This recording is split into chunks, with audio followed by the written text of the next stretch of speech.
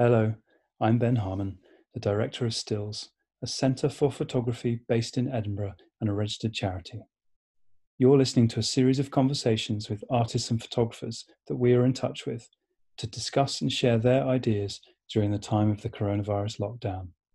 To learn more about Stills and to get involved or to support our work, please visit stills.org. Thanks for listening to Photography Down the Line.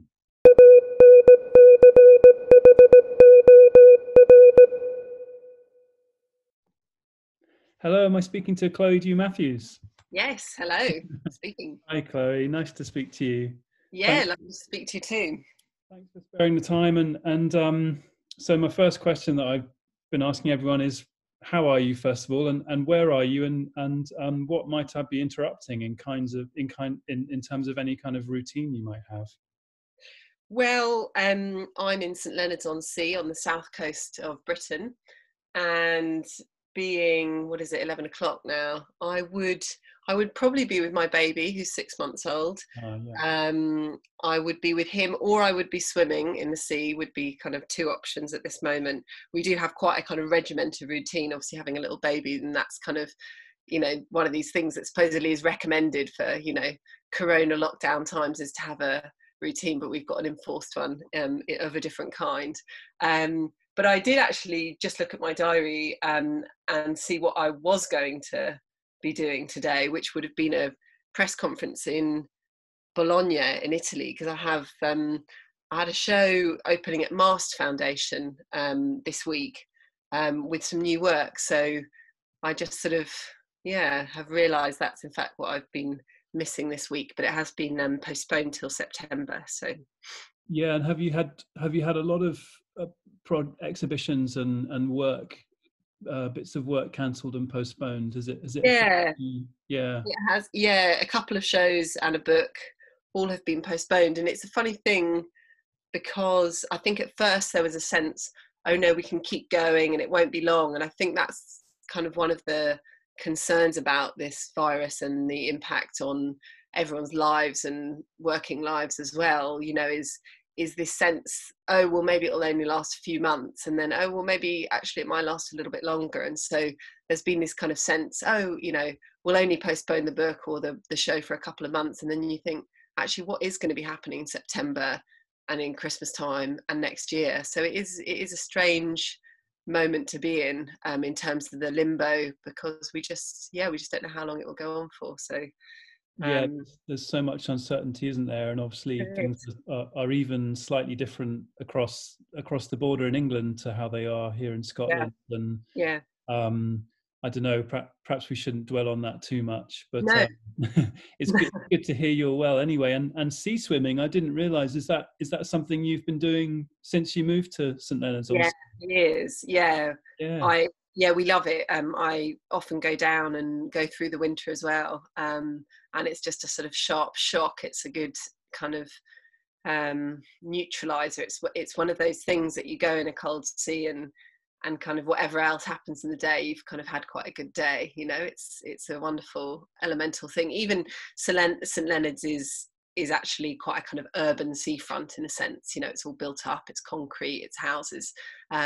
But even so, just sort of immersing your head in that water is a pretty extraordinary thing to be able to do daily. And even during the lockdown, we've been able to do that as our allocated exercise. So it's been good. That's brilliant.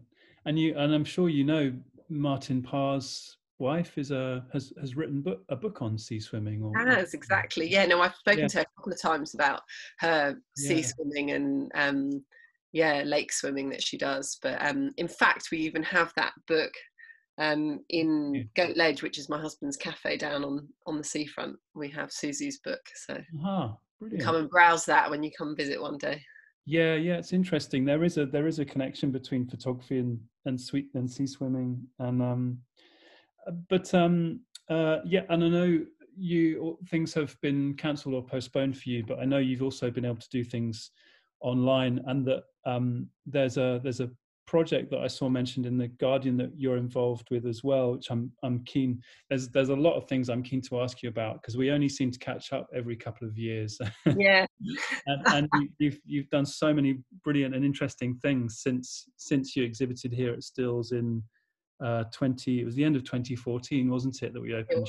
Well, actually, I think it was the very end of 2013, I think. Oh, I'll have to check that. Because obviously it was the centenary year. That's right. Part of the 14. It was the end of 13, or maybe I'm wrong. Oh, I can't quite remember. I think it was 14. Was it? I think it was November 2014. Oh, it must be. Check that. Quite right. Yeah, you're right. Well done.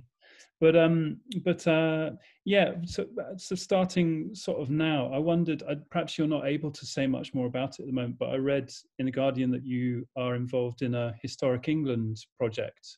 It's part of this. Yeah, can you say anything about that? Yeah, well, it was a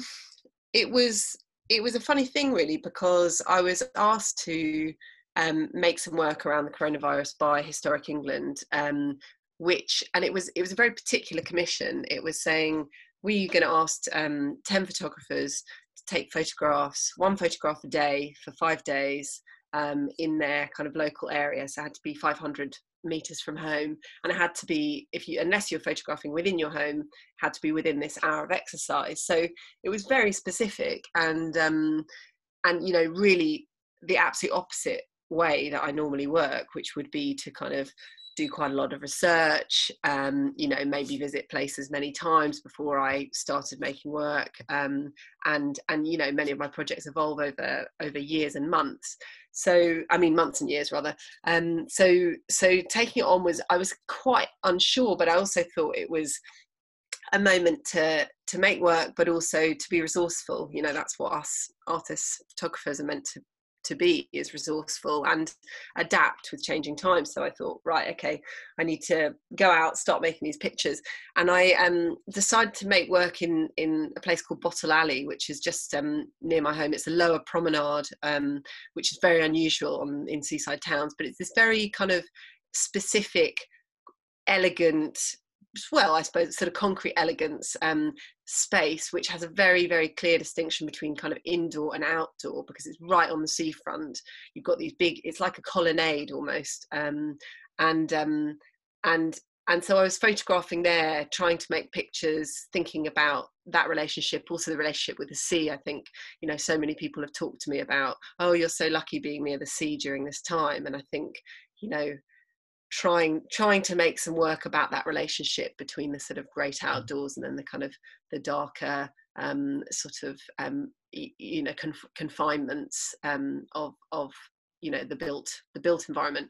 And it was tricky, it was really tricky going there and every day trying to make an interesting picture. I mean, it was hard, and I can't say that I felt entirely pleased with it. I felt pleased with being out making work and coming up with something, but it's difficult to put work out into the world that you don't feel is completely resolved, which I don't think this is, but perhaps it's a beginning point.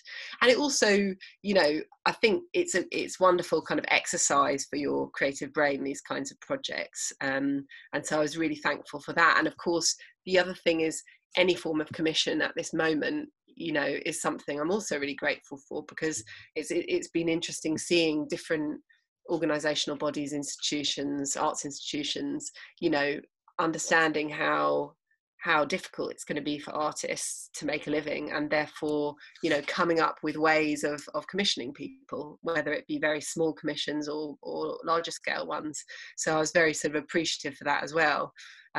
So yeah, I think that kind of and what I was doing. Does the work you've made go into the Historic England archive? It does, yeah. It goes into the archive with the other 10 artists, and then we've also done a public call out, which I was also part of selecting some of those pictures. And so I think in total there's 200 images that will go into the Historic England archive. Yeah, so that's because one of the questions I was going to ask you, which I've asked other people, is about photography and what you think photography can do for us at this time, and indeed what we can do for photography. And I suppose that's quite a a specific example of how photography can be useful at a time like this? Yeah, of course, the kind of very simple kind of documentation of this time, but also I think in terms of what it can do for us, it's such a it's such an amazing kind of way to focus one's thoughts, or it's a way of looking, but also a way to express oneself and try and formulate one's thoughts, or sort of distill one's feelings about this time. And it's a kind of productive way of doing that, rather than just a sort of inward looking kind of process. It is about making something and then offering it up into the world, and that being an incredibly important tool for communication, which is what we're all kind of lusting for in this time, when the kind of physical, that you're only really communicating one-on-one or physically with your close family who you're living with. So yeah, it offers a really important tool for communication, I think. Yeah. And your commission for Historic England is quite different, I suppose, for you, in that you, looking back at your sort of recent projects, or at least the ones over the last sort of 5 or 6 years, you, well, including Shot at Dawn, the work that was shown at Stills, you seem to, as you've briefly mentioned already, you tend to spend quite a long period of time working on projects, in some cases a number of years, I think. And you also demonstrate this real interest in history and a sort of respect for historical precedents, and perhaps holding a contemporary mirror up to those, yes, those incidents and times. Is that fair to say? Yes, absolutely. And I suppose projects I'm thinking of, apart from Shot at Dawn, are In Search of Frankenstein, which I'm so pleased I managed to catch. I think it was the last day or very near the end of the exhibition at Impressions in Bradford. How did that project come about? That came about through a residency that I was given by the 3D Foundation in Verbier in Switzerland, who are a great organisation, quite small but really ambitious in what they do. And they normally invite sculptors, or they had invited sculptors up to that time to this part of Switzerland to make work. And they thought, oh, we'll try a photographer, and asked me to come out. And yeah, as you said, often I'm really interested in the history of landscape, and that becomes a kind of jumping off point to explore other ideas. And I came across the fact that Mary Shelley had written Frankenstein in the kind of Geneva area. I was particularly interested because of the fact that when I was looking into the local history of this specific area in Verbier, it had suffered particularly tragically from the year without summer, the year when there was a ash cloud that has exploded in Indonesia.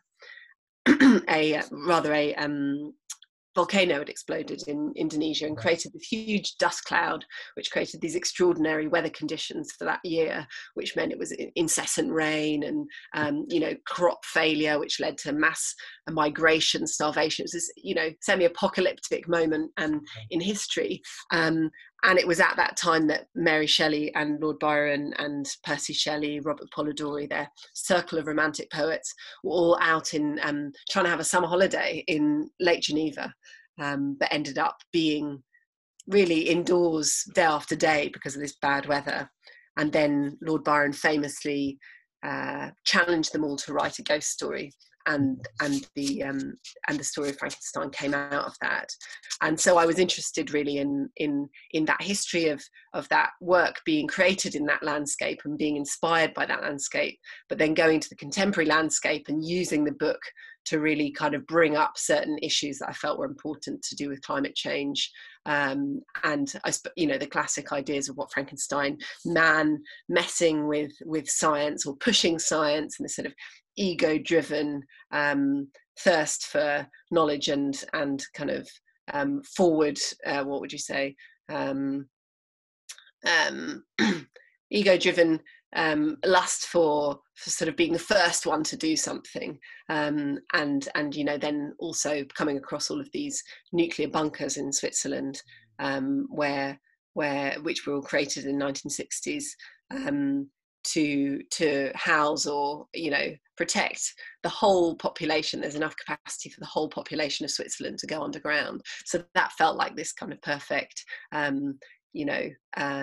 manifestation of what happens in those same sort of circumstances I was explaining. So I was using those two landscapes, the exterior, very fragile natural environment, then juxtaposed with these very kind of robust, man-made, colourful interiors. And that's really, how the work came about, was spending time out in Switzerland and then back in London looking at the manuscript and kind of grappling with that, and then trying to involve that also in the pictures. Yes, that seemed important to you. Certainly looking at the publication that you made, and remembering visiting the exhibition, your sort of bringing to light of the manuscript and seeing Mary Shelley's handwriting. Yes, it seemed like a very important part of the exhibition to you. Because really the project is about the writing of Frankenstein. It's not just about, the Frankenstein has gone on to mean so many things to different people and be repurposed and reenacted, and endless graphic novels, films, theatre productions, everything. So it was about really focusing on that moment of creativity and kind of this extraordinary work of art coming out of this time in Switzerland and in relation to that landscape, and trying, looking at this extraordinary manuscript, which was written by an 18-year-old. We forget it was written by someone who's 18 years old, and seeing this wonderfully vigorous, scratchy script, then with Percy Shelley's writings in the margins and certain things crossed out. And there's something so intoxicating about seeing someone's ideas overflowing onto a page, or kind of evolving into a book. And I think that's what I was really excited by, and then so lucky to be able to reproduce these manuscript pages for my book, and interested also how the text in that case becomes an image. It kind of it fluctuates between something that you read and then it becomes an image that you read, I suppose. Your interest in sort of shedding light on historic moments and episodes, is there something about a feeling that you undertake a period of research, you discover certain facts or pick up certain bits of information, and then feel that they deserve greater attention, that somehow they've been overlooked? Is that behind some of the projects you've done? I suppose I'm thinking of Shot at Dawn and how it concentrated on sites of execution of soldiers for cowardice and desertion, something that's much lesser known, a lesser known aspect of war. Is that something you're interested in, kind of drawing people's attention to moments that have perhaps been a bit overlooked? Yeah, absolutely. And I think that what's quite interesting is that certain moments in history become more relevant at later moments in what becomes history. There's these sort of cycles of certain things becoming more relevant again, or more useful to think about in order to reflect on now. I think with Shot at Dawn particularly, there was a lot of work being made around the centenary, and this also came out of a commission. And as I'm sure I spoke to you about before, when we had the show at Stills, I did have a real sort of resistance to making work about World War I, when there would be a lot of stuff out there and maybe a lot of kind of repetition and same old stuff coming out. And so it did feel like I needed the contribution to feel worthwhile by being something that was less known about. And I felt like it was a really important moment to reflect on things that had been edited out of the history, rather than just going over the same old stuff. So you know, although many people knew about a certain amount about what had happened, those people who were executed for cowardice and desertion, I certainly knew nothing about it when I first, you know, got onto the subject. And I think there hadn't been any visual responses to that moment in history either. And I think, so I hope, you know, by really spending all that time, you know, finding this information and then finding my way to the exact spaces and then photographing the same time of day, the same time of year, that kind of energy and kind of seriousness, I suppose, gave a kind of respect to those people who had been very much you know, seen as outcasts, as degenerates, you know, and then also presenting it, as I said, 100 years later, you know, the audience has changed so much to the people that would have, you know, lived 100 years ago, how they would have perceived those kinds of actions of someone, you know, deserting or, you know, deciding that they're completely exhausted and not able to continue, or having news from home which meant that they were in a complete state and they weren't thinking straight that morning. You know, who knows what all these different stories how they played out. But yeah, I felt actually I've lost my thread. What was I saying? I've slightly lost my thread, but yeah. Oh yes, no, I was saying that, you know, what was interesting was that, you know, 100 years later, these people are seen as victims of warfare, and so by presenting information, the same information 100 years later, it had a totally different reaction.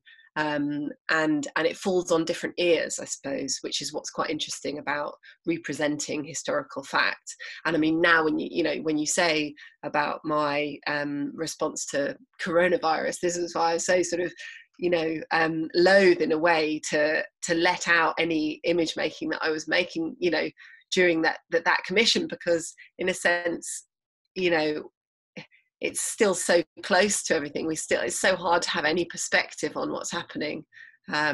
So yeah, ask me in 100 years and I'll make a piece of work about it. Yeah, that's interesting. I was talking to Thomas Whittle on another one of these podcast episodes about this issue. You know, we were talking about what kinds of images people will want to look at from this time, how not necessarily images, but films and so on. And we ended up talking about making a comparison with the Second World War and saying, well, perhaps a good period of time will need to go by before people actually want to, say, look at an exhibition of photographs from the coronavirus lockdown. We just don't know. Yeah, I can understand the feeling perhaps of being a bit kind of put on the spot by being asked to produce work, not only to react to this time, but also knowing that it's going into an archive. It's it really is being noticed and kept for future information. Yeah, but I suppose what you realise is that many archives are made of things that people just happened to make that day or just did that day, you know, and it becomes part of an archive, it becomes history, but actually, you know. That's right. I think that's something I've always found interesting with museum collections, is where the say fine art collection overlaps with the social history collection. And somewhere in that overlap is something really interesting, where, you know, a piece of fine art might be really interesting, but it might not have ever originally been made, you know, to be sort of consumed as say a painting on a wall or something. Absolutely. Yeah, but the fact that, you know, archives, institutions, organizations are collecting, archives are continuing to grow during this time is undoubtedly very important. It is, yeah. And another, flicking sort of forward slightly for you to another project that you undertook in the Caspian region. I mean, that's another example of an area of the world you've returned to a lot over a number of years, and is your work in the Caspian, do you see that as a kind of ongoing project? I know you produced a beautiful book a couple of years ago on that project, but are you still going back and forth to that region? I haven't been, actually. I haven't. It has really ended now. Not to say it won't, I won't be able to go in the future, but I felt like making the book was a kind of a certain form of full stop. Whether there's another sentence to come, I don't know. But no, I think it was a good 5 years of making work in that region, and then a long time putting the book together as well. That as much as I would love to keep returning there, there's actually other projects that are kind of exciting me and taking up my time, I suppose. Is it possible for you to summarize how that part of the world changed in the time you spent there between, I think, was it sort of 2010 to 2018 that you? Yeah, well, I think completely different. In some places it changed a lot, in some places it didn't change at all. But I mean, most visibly, in Baku in Azerbaijan, I mean, it was just extraordinary, the rate of change in terms of, the architecture, the city just kind of blazing ahead. When I first went there, there is this kind of quite quite lovely European inspired architecture in the centre of the city. But that was then, I remember going on this one time and just seeing these strange walls that were put up, and it was because of the Eurovision Song Contest that it had been deemed that we need to sort of cover up all the kind of crappy housing that's around. And so there were these strange walls that were constructed in front of all of the, in front of the crappy housing that had a kind of classical vibe to them. But also they were just, all the Soviet blocks were being covered with neoclassical kind of facades as well. It was really strange. Anyway, so I think in Baku it was so clear how quickly things were changing due to the oil wealth and then the kind of political agenda as well there.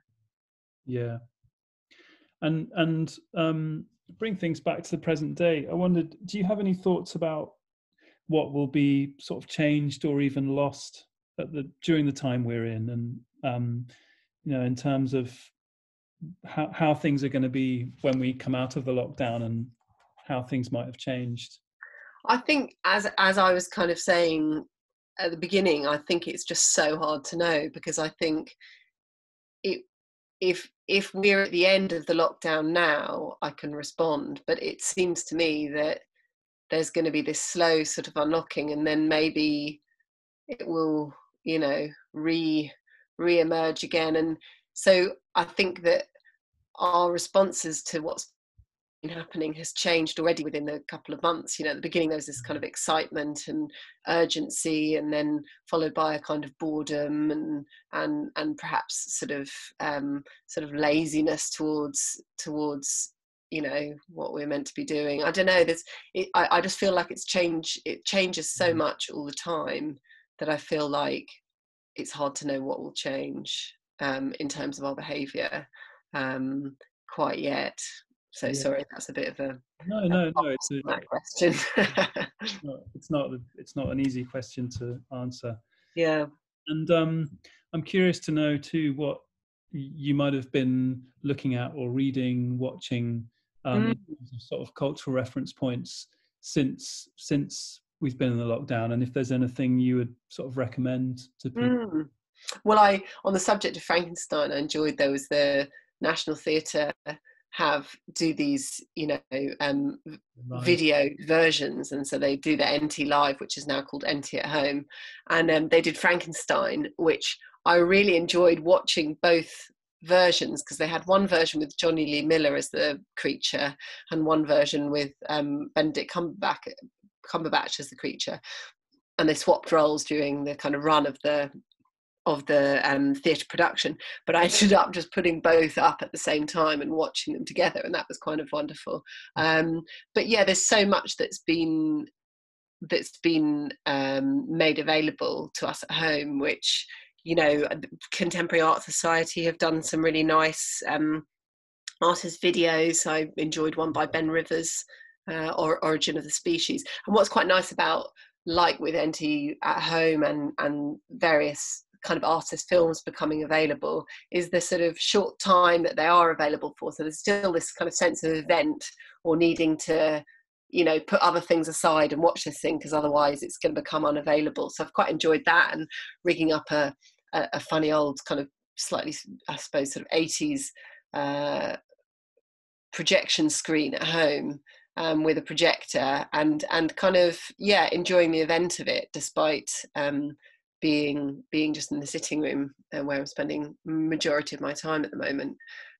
Also, I was thinking, The Approach had a show of Sarah Swinar, who's a really interesting artist, and so I was able to watch some of her films. So yeah, and I think artists are often quite cautious about sharing their video work online, and not showing it in kind of gallery conditions, or whatever very specific kind of situation they want to show it in. And I think people have become much freer about showing their work, you know, in different circumstances, and I think that's been really nice.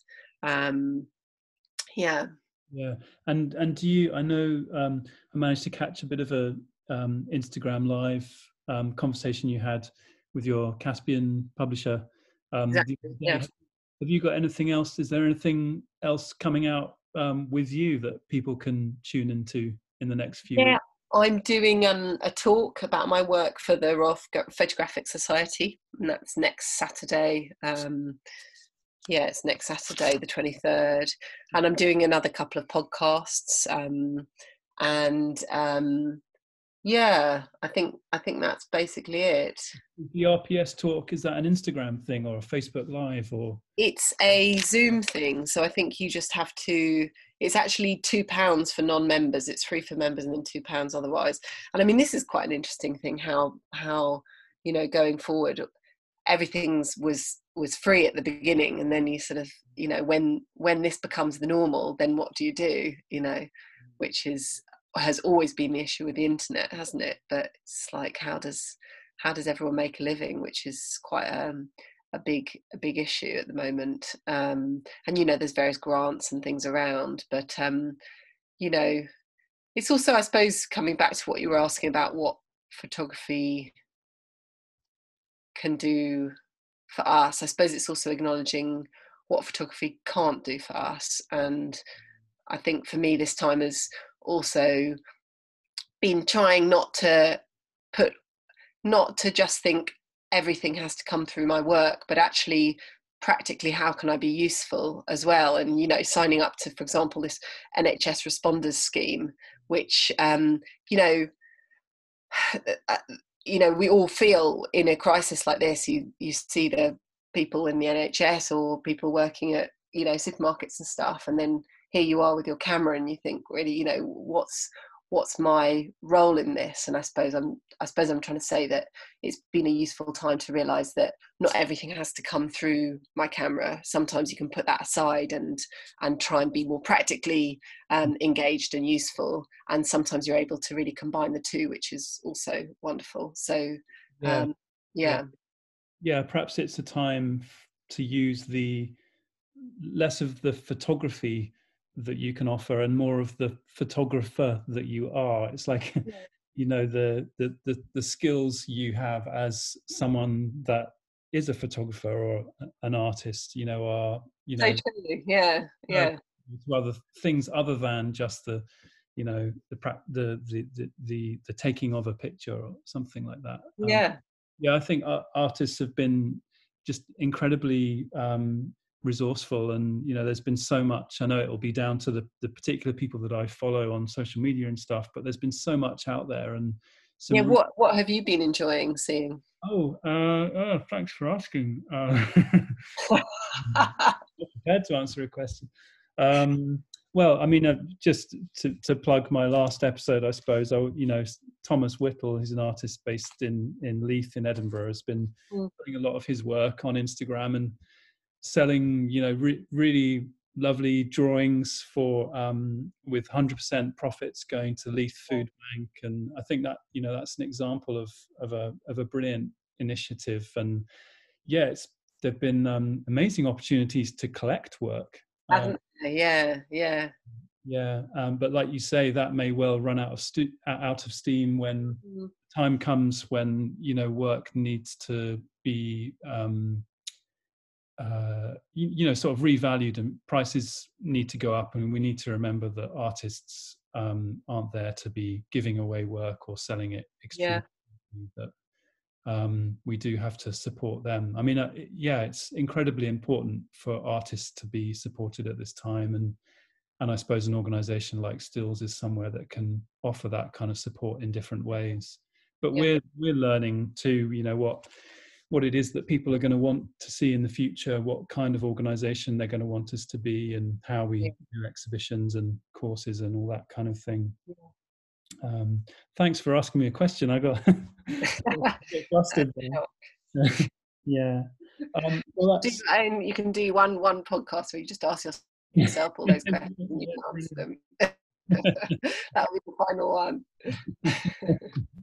Oh, Chloe, it's been brilliant to talk to you, and I really appreciate your time, because I know you're super busy, and you've got a new baby apart from anything else, and an appointment with the sea. I'm sure if you or is it an early morning thing? Do you do that very early in the morning? No, I do it generally at high tide, so that changes throughout the day. So I would have gone a bit earlier this morning, but I might have missed my opportunity. I might go after lunch instead. We'll see. But and actually, the other thing we've been doing is going to local woods, which has just been amazing. Just exploring the least kind of salubrious looking ones from the outside, but going in, and at this moment of spring, just discovering these just enchanted spaces. So, and that has actually now led towards a new body of work that I'm starting as well. So yeah, has it been a big, because you moved to St Leonard's on Sea about 5 or 6 years ago? Yeah. London, has that been really important to your work and your ability to make work? And it sounds like it's been a really crucial move for you.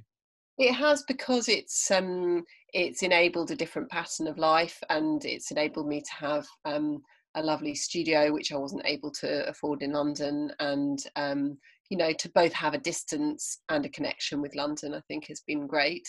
And I think, I suppose tracking back to wondering what will change after all this as well, this question of people leaving the big cities, I wonder how much it will change the way that we perceive city living. And that for so many years that's been the kind of where people have wanted to be, as the kind of where all the action's happening.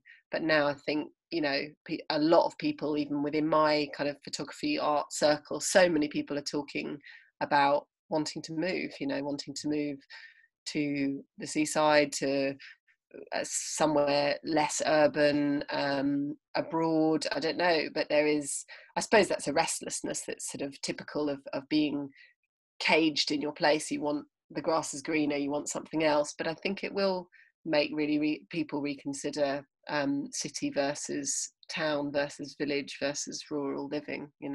Yeah, I think that's true, and in doing so, perhaps it will create much even greater respect for the environment and all the